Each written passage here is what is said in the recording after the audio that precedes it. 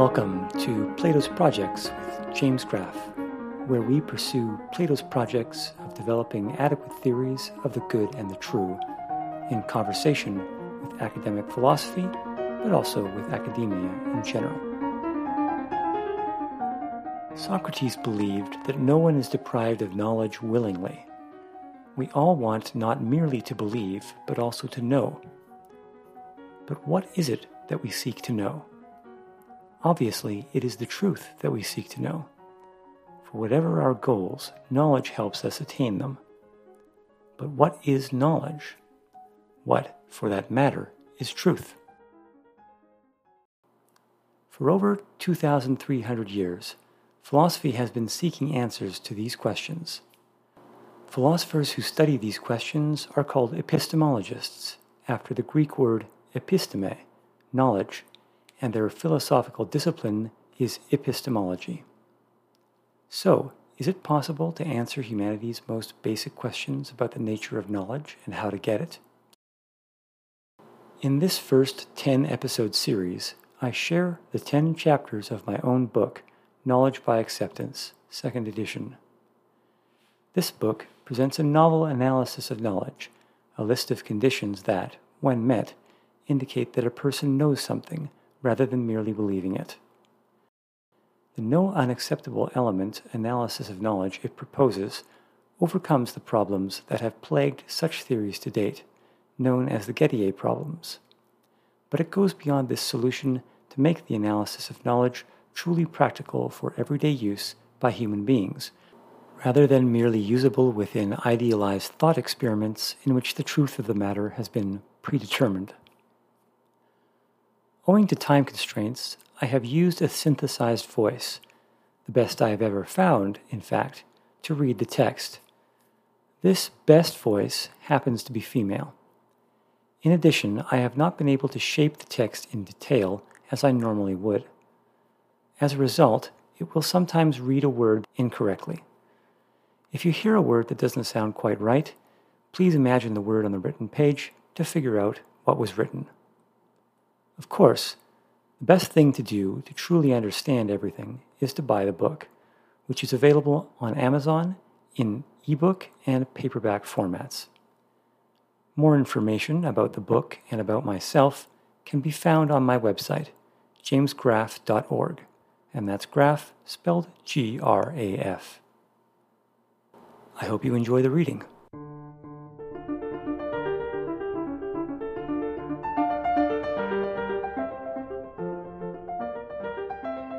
Knowledge by Acceptance, 2nd edition. By James Graff. Copyright 2019 James Graff. All rights reserved.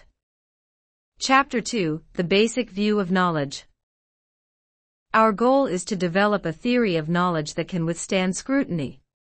To pursue this goal, we will use my own interpretation of a well-known technique within philosophy, which political philosopher John Rawls called reflective equilibrium. Following my interpretation of this technique, we begin by examining what seem to be the best common intuitions about the topic. Then we develop a precise philosophical theory, inspired by those intuitions, that generally fits with those intuitions.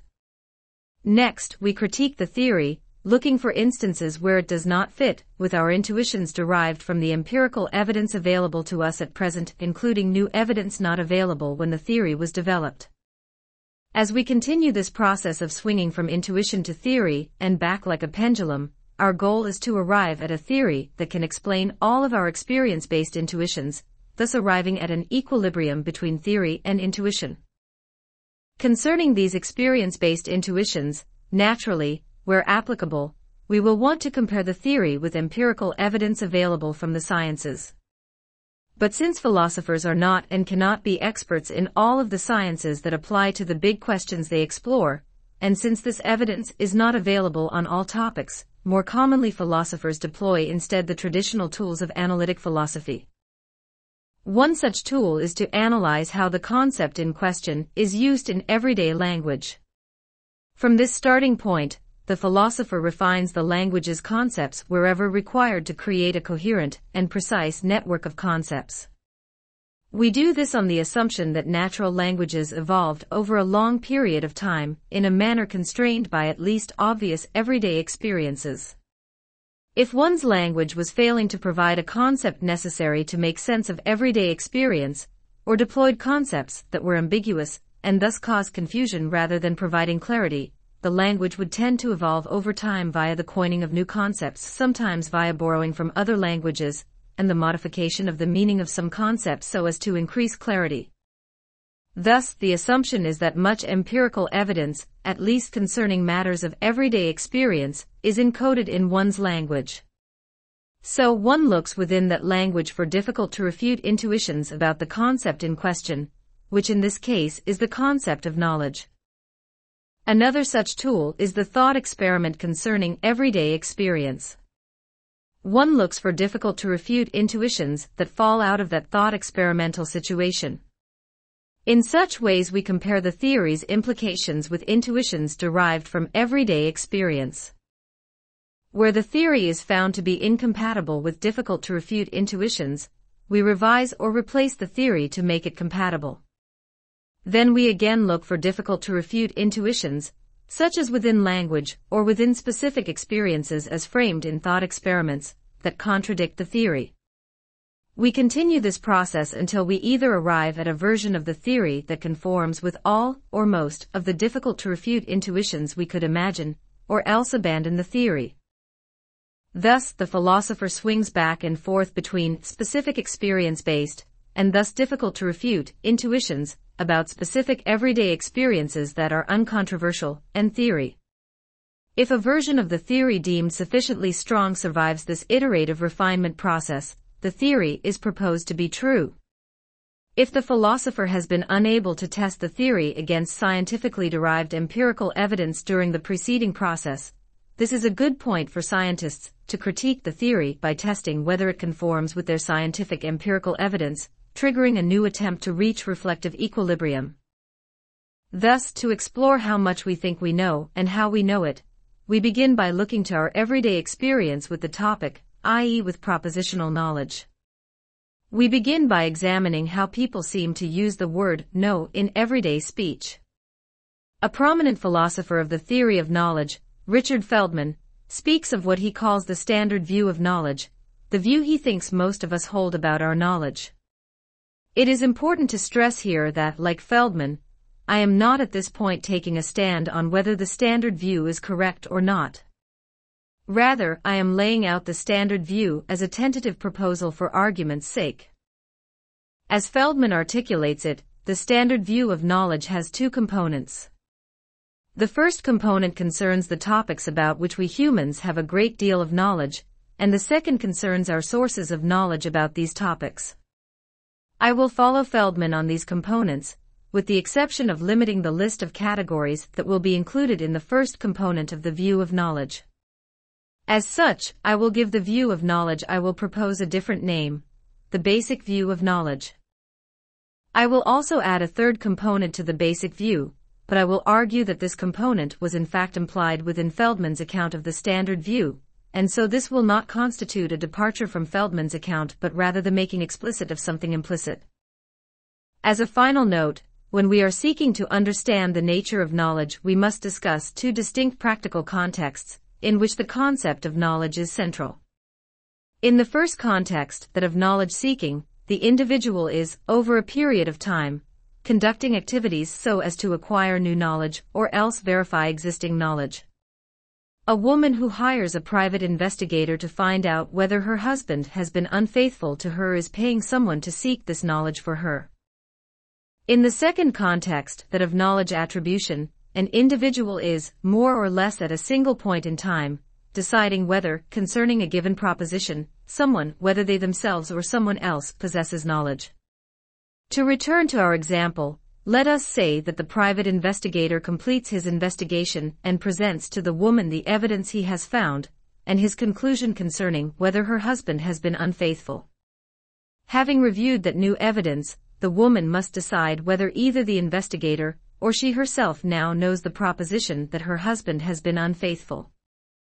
The distinction between these two practical contexts in which the concept of knowledge is central, that of knowledge seeking, and that of knowledge attribution, will especially be helpful for us when formulating the third component of the basic view.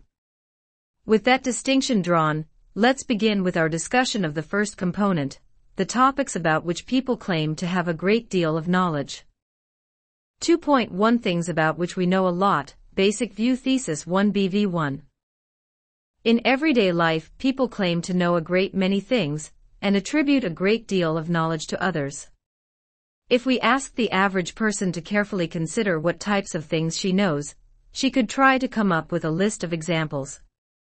Feldman constructs the standard view as an attempt to articulate what would be the answer for such average persons. Of course, we must note that Feldman is writing in the context of an American university campus, where its average members have or are pursuing an American university education. We will see this cultural and educational background reflected in the standard view. Hopefully, the reader can accept that the view of knowledge held by such a person is a good starting point for exploring the nature of knowledge. 2.1.1 Feldman's The Standard View of Knowledge. Referring to everyday, real people, not just idealized persons or even just experts, Feldman discusses categories of things about which the standard view says we know a great deal. I present here the categories of things we claim to know in the following list, with the examples he uses to illustrate each. Since I'm relying on Feldman here, there will be much text here in double quotes, these being direct quotes from his book. Like Feldman, I would note that the last two knowledge types are more controversial. We will discuss these in a moment. Also note that I will soon be referring to these specific categories of knowledge by their number, as C1 to C11. C1, our immediate environment. Oh, there's a chair over there. Oh, the radio is on. C2, our own thoughts and feelings. Oh, I'm excited about the new semester. Oh, I'm not looking forward to filling out my tax forms. C3, common sense facts about the world. Oh, France is a country in Europe. Oh, many trees drop their leaves in the fall. C4, scientific facts. Oh, smoking cigarettes causes lung cancer. In contrast, practical rationality is about doing the right thing, that is, the thing most likely. Oh, the earth revolves around the Sunday. C5, mental states of others. Oh, my neighbor wants to get his house painted. Oh, that person over there who is laughing hard found the joke he just heard funny. C6, the past. Oh, George Washington was the first president of the United States. Oh, President Kennedy was assassinated. C7, the future. Oh, the sun will rise tomorrow. Oh, the Chicago Cubs will not win the World Series next year. C8, mathematics. Oh, 2 plus 2 equals 4. Oh, 5 times 3 equals 15. C9, conceptual truths. Oh, all bachelors are unmarried. Oh, red is a color. C10, morality asterisk. Oh, gratuitous torturing of infants is wrong. Oh, there's nothing wrong with taking a break from work once in a while. C11, religion asterisk. Oh, God exists. Oh, God is perfectly good and all-knowing. Most people, at least within the context of global science-informed culture, would say that these are categories within which we, as everyday individuals, have a great deal of knowledge, and that the examples given are representative of these kinds of knowledge. The asterisks placed after the final two indicate that these are exceptions since they are somewhat more controversial. Let's take a moment to discuss these. 2.1.2 The more controversial categories of knowledge. The last two types of knowledge, C10 and C11, are more controversial. First, C10 concerns moral knowledge. The idea of moral propositions constituting knowledge is somewhat more controversial, though not too controversial. Some philosophers have interpreted moral assertions as merely non-cognitive expressions. According to these non-cognitivists about moral propositions, Such assertions are mere expressions of emotional attitudes, or actions taken by the person who believes them, e.g. the actions of taking a stand or of prescribing a behavior for others. If these philosophers are correct, then moral propositions cannot be true or false, and we cannot know moral propositions. That said, many or most moral philosophers do believe that moral assertions can be known and can be true. And they believe this is compatible with them being, in addition, expressions of emotional attitude or actions like the taking of a stand or the prescribing of a behavior for others. Among the general public, probably a vast majority of both religious and non-religious people would include C10 in the categories of knowledge, and even be able to agree about a vast range of specific propositions within this category that they constitute knowledge. I presume there would be less agreement concerning moral knowledge C10 than concerning the prior categories of knowledge C1, C9, but still a great deal of agreement. Explaining what moral propositions are, and if they can be true, how they derive their truth, are extremely challenging philosophical problems. Since at least the time of Plato, philosophers have attempted to provide an account of the foundations of moral terms like goodness and justice, and there is still no consensus on how to do this. Even if I could provide such a justification for moral knowledge, this would require an entire book series of its own. I could not accomplish this within the present book series. Second, let's discuss C11, religious knowledge. Polling data indicates that, as of 2010, that a large majority of people globally identified as religious. Since Feldman devised the standard view within an American context, and this is thus the context I focus on, I should note that this same study indicated that this predominance of religious affiliation was also the case within the United States. But we are interested in whether it is standard for people in the American context to say that we humans know at least some religious propositions, and merely affiliating oneself with a religious identity or group does not imply that one believes that any religious propositions are known. In fact, strictly speaking, it does not even imply that a person believes any religious propositions. Is there any further data concerning not religious affiliation but specifically religious beliefs? A similar study also indicates that, as of 2014, a very large majority of all Americans believed at least some religious propositions, and that a smaller percentage, but still a clear majority, believed with absolute certainty at least the basic proposition that God or a universal spirit exists.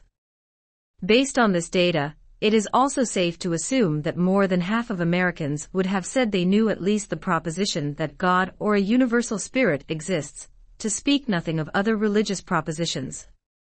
Thus, it is safe to assume that, as of 2014, a majority of Americans believed that they possessed at least some religious knowledge. Assuming this still holds true as of when you read this book, a majority of Americans believe they possess at least some religious knowledge. However, within this majority there clearly would be much disagreement over precisely which religious propositions are true, besides a handful of the most general possible propositions like God or a universal spirit exists. I assume that most Christians claim to know that God is one but in three persons, Muslims, that God is one in one person, Hindus, that there are many gods. There is great disagreement concerning what the words God and a universal spirit mean, and any large majority agreement seems only to come from stringing together an extremely long list of distinct propositions using the logical connective or to create a single, extremely long compound proposition. The God of Christianity, or the God of Islam, or at least one of the gods of Hinduism, exists. And perhaps we would have to slice things even more finely in order to accurately represent the diversity of belief. Different sects of each religion claim to know different propositions about God's preferences and beliefs and historical activities. For example, most religions claim to know that God sent to humanity a different list of true prophets, and that God wants humans to perform and abstain from performing a different list of activities. One person cannot have different mutually exclusive preferences, nor can that person both have performed a given historical activity and not have performed it, as the conflicting lists of true prophets would imply. Thus, we would likely have to create a proposition more like, the God of Catholic Christianity or the God of Lutheran Christianity, or the God of Pentecostal Christianity, or the God of Sunni Islam, or the God of Shia Islam, or the God of Ahmadiyya Islam, exists. At this point, one must ask how meaningful it is to say that we humans know that God or a universal spirit exists. How much different is this than saying, we humans know that a universal spirit does or does not exist? The latter statement is of course completely uninformative about the world, since every statement of this kind is necessarily true merely by the rules of logic, i.e., it is trivially true. We are seeking to understand what most people believe about the supernatural realm, and if the only way to assemble a large majority of people who claim to know a religious proposition is by stringing together a long list of contradictory propositions using the logical connective OR, then it seems we are cheating. It seems in that case that there in fact is nothing like the amount of agreement about what can be known about the supernatural realm we at first thought there was. And this says nothing of atheists and agnostics who do not believe any religious propositions at all. Thus, in the U.S. context, and no doubt globally as well, religious knowledge is controversial. Even for those who would categorize at least some religious propositions as knowledge, they would find themselves disagreeing about all but a few of the most general, and thus least specific, and thus least informative, of these propositions. This is in stark contrast to the lists of known propositions that could be asserted for the other categories of knowledge, C1, C10. At least within the context of a U.S. university campus, where the culture of students and instructors has been heavily influenced by the natural and social sciences, there are an enormous number of propositions within these categories about which there can be broad consensus. Think of these propositions. 1. There is a glass on my table right now. 2. George Washington was the first president of the United States. 3. Pi is the ratio of the circumference of a circle to its diameter. Clearly, at least within the context of a science-informed culture, one could list an enormous number of propositions in any of these categories that would be uncontroversial in ways that all but a handful of very general religious propositions are not. I have just expressed that it will be difficult for me to attempt to incorporate C10, moral knowledge, into a theory of knowledge. Indeed, that would require an entire book series. Our discussion just now suggests to me that developing a theory of knowledge that includes C11, religious knowledge, would likely be even more difficult. 2.1.3 Feldman himself does not attempt to vindicate them. Perhaps it is another sign of the difficulty of vindicating the moral and religious categories of knowledge that Feldman himself does not actually attempt to vindicate them, despite what he claims to be doing. In Feldman's book, which explores the nature of knowledge, he indicates that he will proceed first by developing the standard view, by developing a theory of knowledge consistent with the standard view, and then by addressing challenges to the standard view. In the book's conclusion, Feldman concludes that he has articulated a modest theory of knowledge consistent with the standard view, and that this theory of knowledge seems to successfully vindicate the standard view against its detractors. However, in reality, Feldman's theory of knowledge does not attempt to vindicate all of the categories of knowledge in the standard view. Feldman maintains that he is seeking to develop a theory of knowledge consistent with, and thus to vindicate, the standard view, which includes C1, C11 in its categories of known propositions. However, since his theory of knowledge does not attempt to justify moral knowledge C10, or religious knowledge C11, it is closer to the truth to say he attempts to develop and vindicate only C1, C9. In fact, to be precise about it, Feldman's theory of knowledge also does not attempt to justify the last two of these categories of knowledge, mathematical knowledge C8, and conceptual knowledge C9. Thus, if we wanted to be so precise, we could define a more limited view of knowledge, calling it the worldly view of knowledge, identical to the standard view except now listing only C1, C7 among its categories of knowledge. The most precise thing one could say is that Feldman's book is an attempt to develop and vindicate a theory of knowledge consistent with the worldly view of knowledge. In this he follows the general scope limitations of the discipline of epistemology as a whole. Epistemology seems to leave the exploration of mathematical, conceptual, moral, and religious knowledge claims to other disciplines within philosophy. It leaves these explorations to the philosophy of mathematics, to metaphysics, to metaethics, and to metaphysics or the philosophy of religion, respectively. 2.1 For focusing on certain categories of knowledge. So what types of knowledge shall I attempt to vindicate in this book series, if I am to maximize the amount I actually achieve? Vindicating moral knowledge would require a separate book series, and vindicating religious knowledge would be even more difficult. Meanwhile, I certainly want to vindicate all of the other categories of knowledge. And perhaps the fact that they are less controversial is a sign that they will be easier for me to vindicate. As I stated in this book's introduction, this book series arose from my desire to help us humans better address certain large problems we face in our shared world. If we are to cooperate to solve shared problems, we will need to be able to agree about worldly knowledge. If we cannot agree upon worldly means for confirming that human-caused climate change is real, we shall most certainly fail to muster the cooperation needed to address it. Thus we certainly need a theory that vindicates C1, C7, the worldly categories of knowledge. Meanwhile, without the abstract categories of knowledge, we will also fail to address shared problems. We rely upon mathematical knowledge, C8, for all our scientific knowledge and most of our technologies. And we need conceptual knowledge, C9, as well. For if we possessed no way of knowing the meaning of our conceptual words, we could not communicate at all, much less reason from the meaning of those words. I believe these less controversial categories of knowledge, the worldly and the abstract, will also be the easiest for me to vindicate. The entire field of epistemology to date has been focused upon providing theories to account for worldly knowledge, so I shall have much theory from which to draw in vindicating these categories of knowledge. And within the fields of metaphysics and the philosophy of mathematics, there are excellent theories to account for conceptual knowledge and mathematical knowledge. So what shall I do? I will proceed in steps. I will define a different view of knowledge that is identical to Feldman's the standard view, with the exception that it excludes C10 and C11 on moral and religious knowledge. I will call this the basic view of knowledge.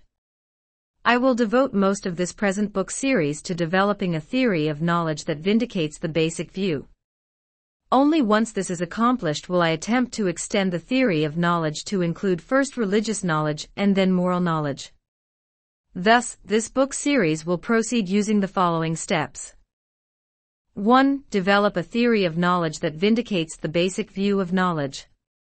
Thus, this theory of knowledge will only vindicate categories of knowledge C1, C9. This will be the topic of the present book series on knowledge.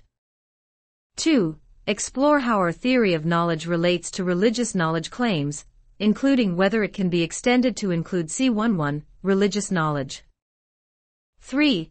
Attempt to extend our theory of knowledge by developing a theory of the nature of morality that might enable us to add C10 to our categories of known propositions. This will prompt the end of the book series and point the way to the next book series in this collection, the book series on goodness. Thus I will first attempt to vindicate only the basic view, and then attempt to extend our theory of knowledge to include the more controversial and difficult categories of knowledge included in the standard view. Using this approach, we may yet end up vindicating all of the categories of knowledge included in the standard view, C1, C11. But by focusing first and foremost on vindicating the types of knowledge that may be the easiest to vindicate, the least controversial types, we shall hopefully at least succeed at vindicating those types of knowledge, even if we cannot do so for the more controversial types of knowledge. Regardless, I believe that this staged approach will provide us with our best chances of vindicating as much knowledge as possible. 2.1.5 The Basic View of Knowledge, Thesis 1 BV1. Here, then, is the list of categories of knowledge that will be included in the basic view of knowledge, namely, items C1, C9 from the standard view of knowledge. C1, our immediate environment. Oh, there's a chair over there. Oh, the radio is on. C2, our own thoughts and feelings. Oh, I'm excited about the new semester. Oh, I'm not looking forward to filling out my tax forms. C3. Common sense facts about the world. Oh, France is a country in Europe. Oh, many trees drop their leaves in the fall. C4. Scientific facts. Oh, smoking cigarettes causes lung cancer. In contrast, practical rationality is about doing the right thing, that is, the thing most likely. Oh, the earth revolves around the Sunday. C5. Mental states of others. Oh, my neighbor wants to get his house painted. Oh, that person over there who is laughing hard found the joke he just heard funny. C6. The past. Oh, George Washington was the first president of the United States. Oh, President Kennedy was assassinated. C7. The future. Oh, the sun will rise tomorrow. Oh, the Chicago Cubs will not win the World Series next year. C8. Mathematics. Oh, 2 plus 2 equals 4. Oh, 5 times 3 equals 15. C9. Conceptual truths. Oh, all bachelors are unmarried. Oh, red is a color. As stated, these are the only categories of knowledge that we will include in the basic view of knowledge, the view of knowledge this book series will seek to vindicate. Thus, I believe that the best starting point with respect to understanding knowledge is to propose the following first thesis within the basic view. BV1. We know a large variety of things in categories C1, C9. In other words, the basic view states that we know many things, and that they fall into a large number of different categories, 9 in total, including propositions about our shared, natural world, mathematics, things true by definition, and the future. 2.1.6 Relating the basic view to the standard view. In the present book series, I will attempt a project slightly more ambitious than Feldman's. As discussed, Feldman actually only attempts to vindicate what I have called the worldly view of knowledge, whereas I seek to vindicate the basic view. Thus my theory of knowledge seeks to vindicate not only the worldly knowledge categories C1, C7, but also what one might call the abstract knowledge categories, the mathematical C8, and conceptual C9 categories of knowledge. However, for simplicity, when referring to Feldman's project in that book, I may sometimes speak as though Feldman is seeking to vindicate the same view of knowledge as myself, the basic view. Indeed, what I will often be doing, at least early in this series, is taking Feldman's theories as starting points and finding or devising modifications or alternatives that both better accomplish his goal of justifying C1, C7 and expand the scope to include C8 and C9. Along the way, it will be easier to speak as though Feldman and I are pursuing a theory of knowledge with the same scope. I leave it to the reader to remember the qualification I am now noting. With that said, let us now continue articulating the view of knowledge that will be the focus of the present book series, the basic view of knowledge. As we've seen, its first thesis, BV1, lists the categories within which humans possess a great deal of knowledge.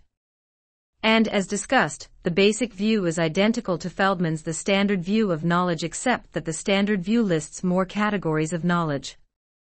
Now, the next question is, what other theses are included in the basic view of knowledge? 2.2 Our sources of knowledge, basic view thesis 2BV2. The second thesis of the basic view concerns our sources of the knowledge that the first thesis says we possess a lot of. Since on everything but the first thesis the basic view is identical to Feldman's the standard view, we will adopt as the second thesis of the basic view the second thesis of the standard view from Feldman. And as discussed, we will speak as though Feldman is articulating and attempting to develop and vindicate the basic view of knowledge. I summarize Feldman's proposed sources of knowledge in the list below, along with Feldman's explanation for each, with comments from myself where needed. Also note that I will soon be referring to these specific sources of knowledge by their number, as S1 to S6. S1 Perception. Oh, if we know about our environment, then perception and sensation play a central role in acquiring this knowledge. S2. Memory. Memory obviously is crucial in our knowledge of the past, and also in certain aspects of our knowledge of current facts.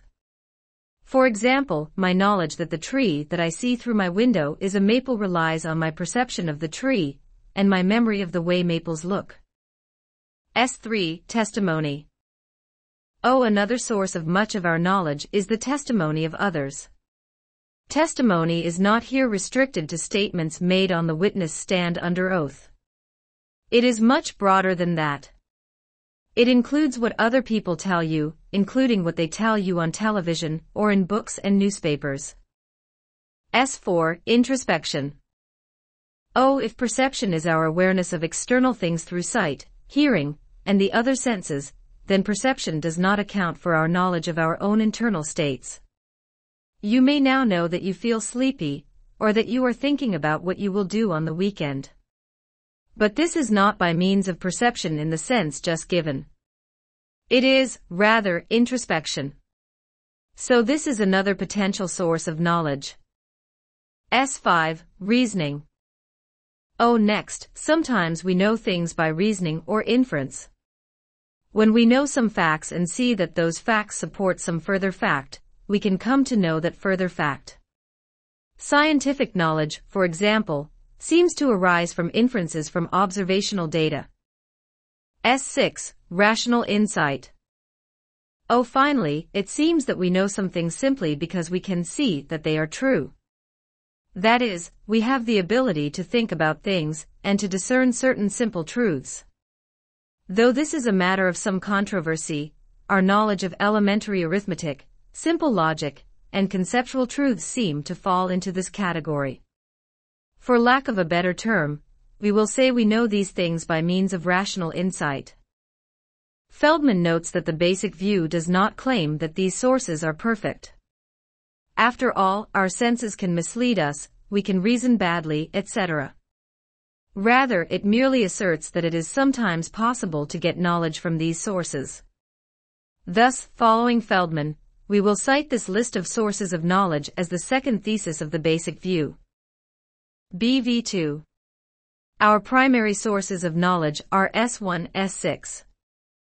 Note that these sources are available to human beings regardless of religious beliefs or other social identity associations. This means that the basic view appeals to sources of knowledge with the potential to bridge such divides. The basic view states that our sources of knowledge are perception, memory, testimony, introspection, reasoning, and rational insight. But some will object that I have missed one or more sources of knowledge, like science or religious and paranormal types of insight. Let me address these in turn. First, some may suggest that science should be added as a potential source of knowledge. Discussing the standard view, which is the basic view plus C10 and C11, moral and religious knowledge types, Feldman hears you, but chooses to assume here that science is not a foundational source of knowledge but rather is a combination of perception, memory, testimony, and reasoning. I agree with Feldman on this, and so also do not include a separate knowledge source for science. Second, let us discuss the idea of including another source of knowledge, call it S7, for religious or mystical insight or extrasensory perception. Feldman says that such a source of knowledge would be more controversial, even though he includes a category for religious knowledge in the first thesis of the standard view C11, he does not include a separate source of knowledge for religious or spiritual beliefs in its second thesis. He says that including such a source in the list of sources for knowledge might make the view appear less deserving of the title, the standard view. One could defend Feldman's choice to exclude S7 in the following way. Much work has been undertaken among religious scholars to show that religious claims can be justified on the basis of merely the sources listed in S1, S6. For evidence we could point to Christian apologetic, the field that seeks to justify Christian doctrine by appealing to reason and evidence, including, often crucially, strong testimony.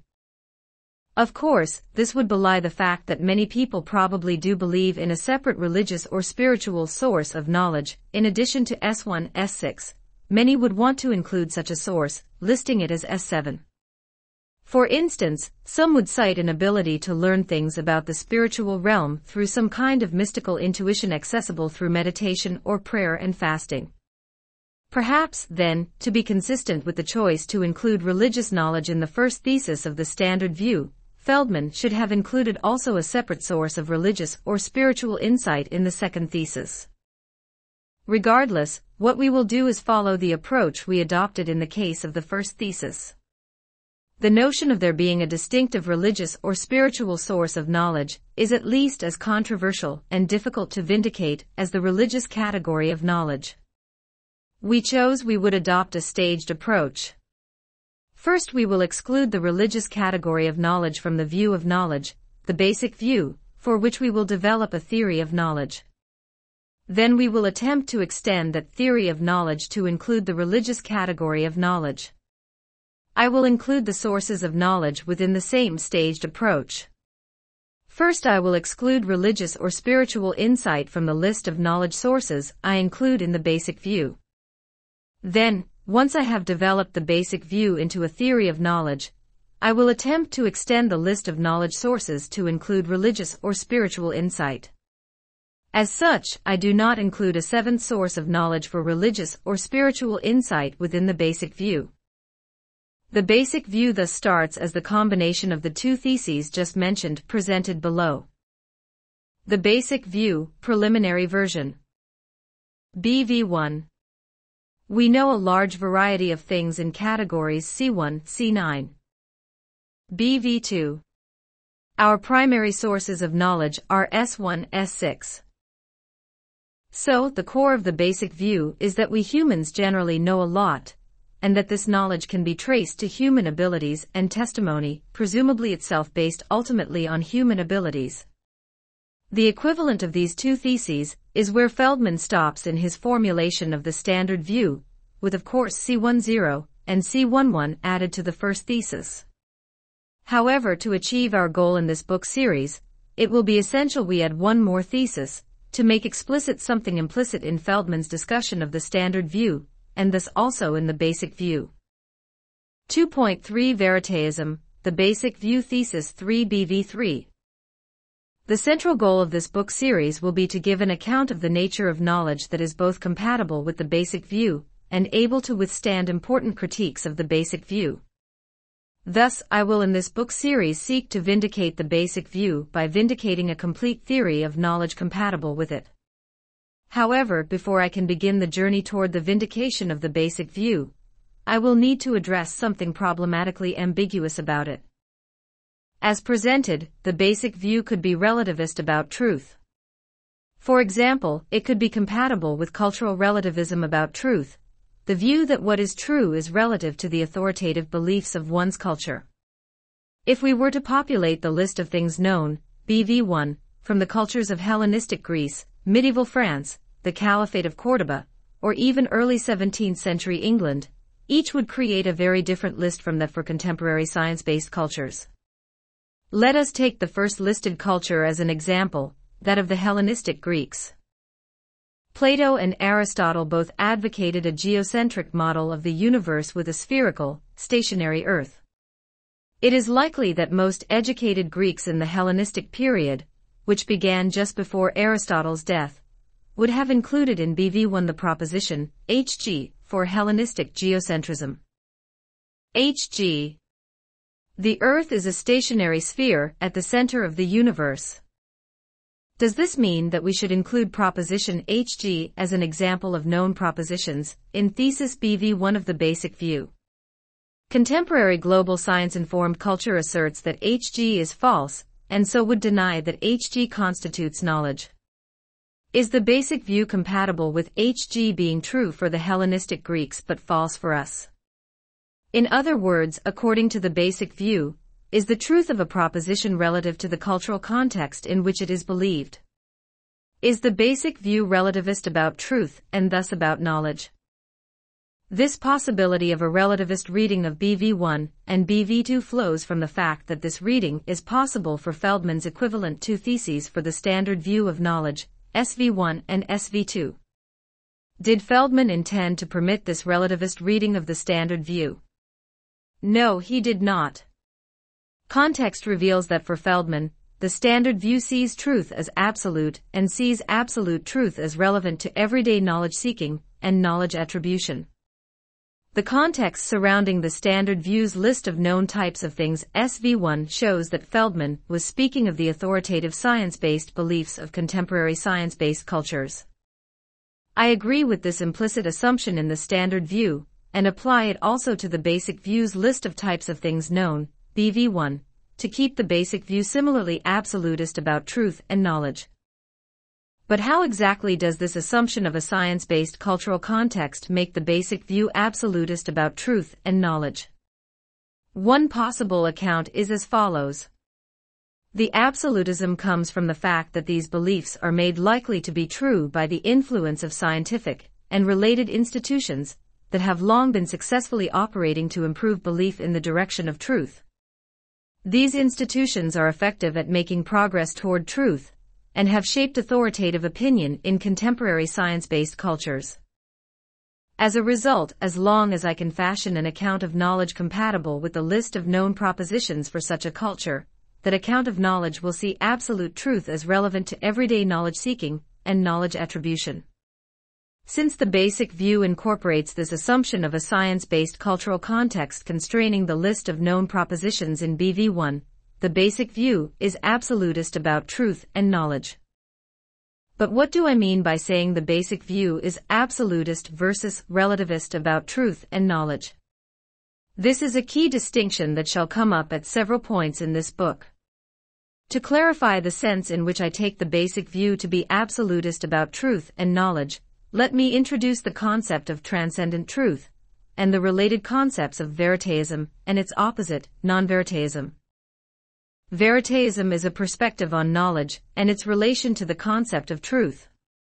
Specifically, Veritaism is the view that when discussing the everyday seeking and attribution of knowledge, absolute truth is a legitimate and practically usable concept to wield, because truth is the ideal that regulates the pursuit of knowledge. Another concept that is closely related to absolute truth is transcendent truth. According to one definition, if truth is transcendent, then truths exist or depend on the nature of reality rather than on human persuasion. Because transcendent truth is determined by reality, this implies that things can be true regardless of whether anyone believes them. Veritists believe that truth is moderately transcendent from belief in the sense that things can be true whether anyone believes them or not, and that truth is not in principle inaccessible to, or unknowable by, human beings.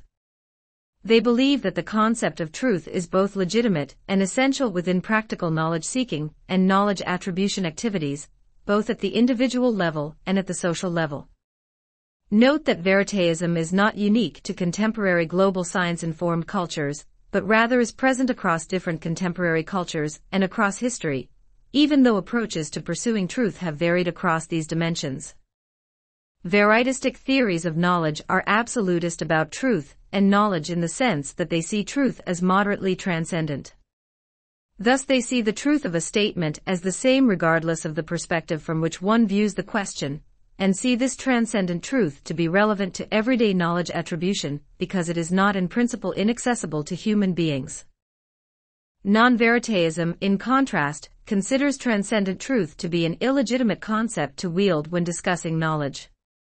Non-Veritists see transcendent truth as either non-existent or completely inaccessible to human beings, and therefore of no applicability to practical knowledge seeking and knowledge attribution.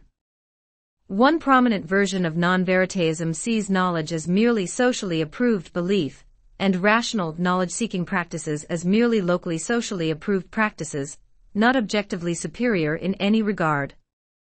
Non-Veritistic theories of knowledge are relativist about truth, seeing the truth of a statement as dependent upon the perspective from which one views the question. At least implicitly, it is clear that the standard view as articulated by Feldman is veritistic about knowledge, and thus views absolute truth as relevant to everyday knowledge attribution. In order to respond to the challenges of those who are relativists about knowledge, and thus non-veritists, I have concluded that I need to be clear up front that the basic view is veritistic.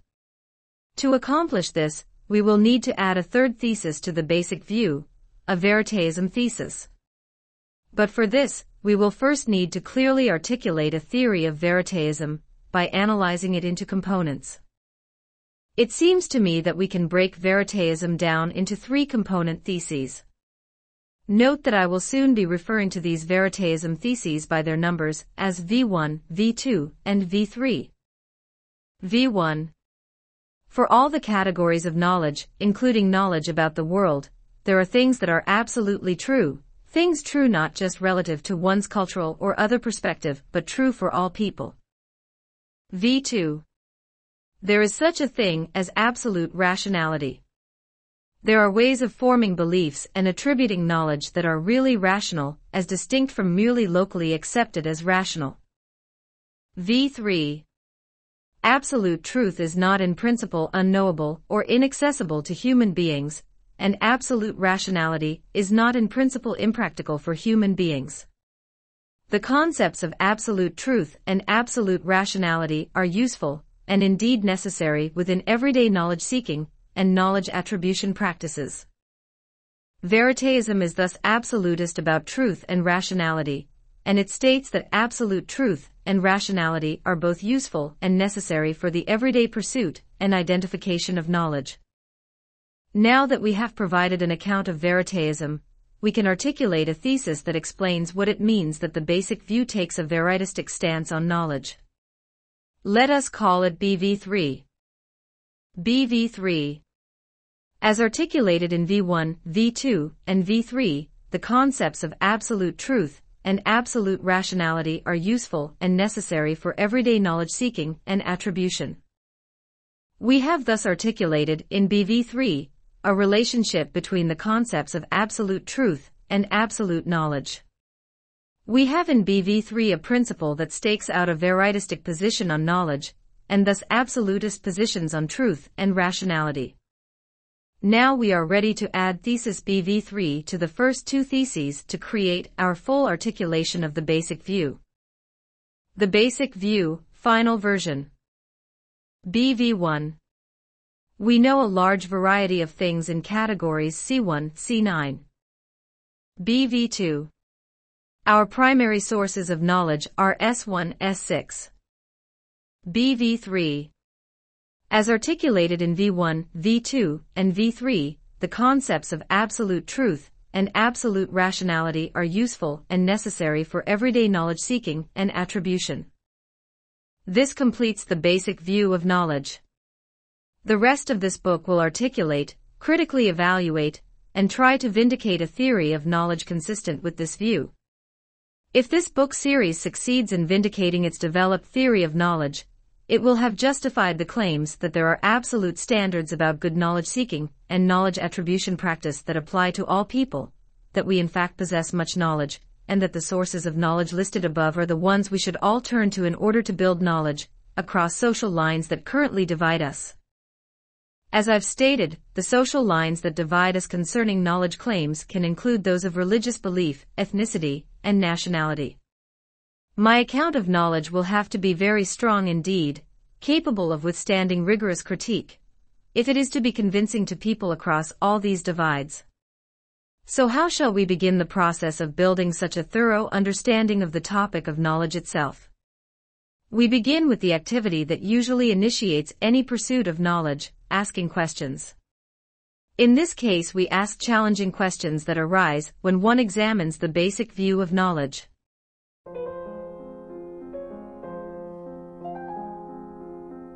And that completes our episode's reading from my 2019 book, Knowledge by Acceptance, 2nd edition. I hope you found it interesting.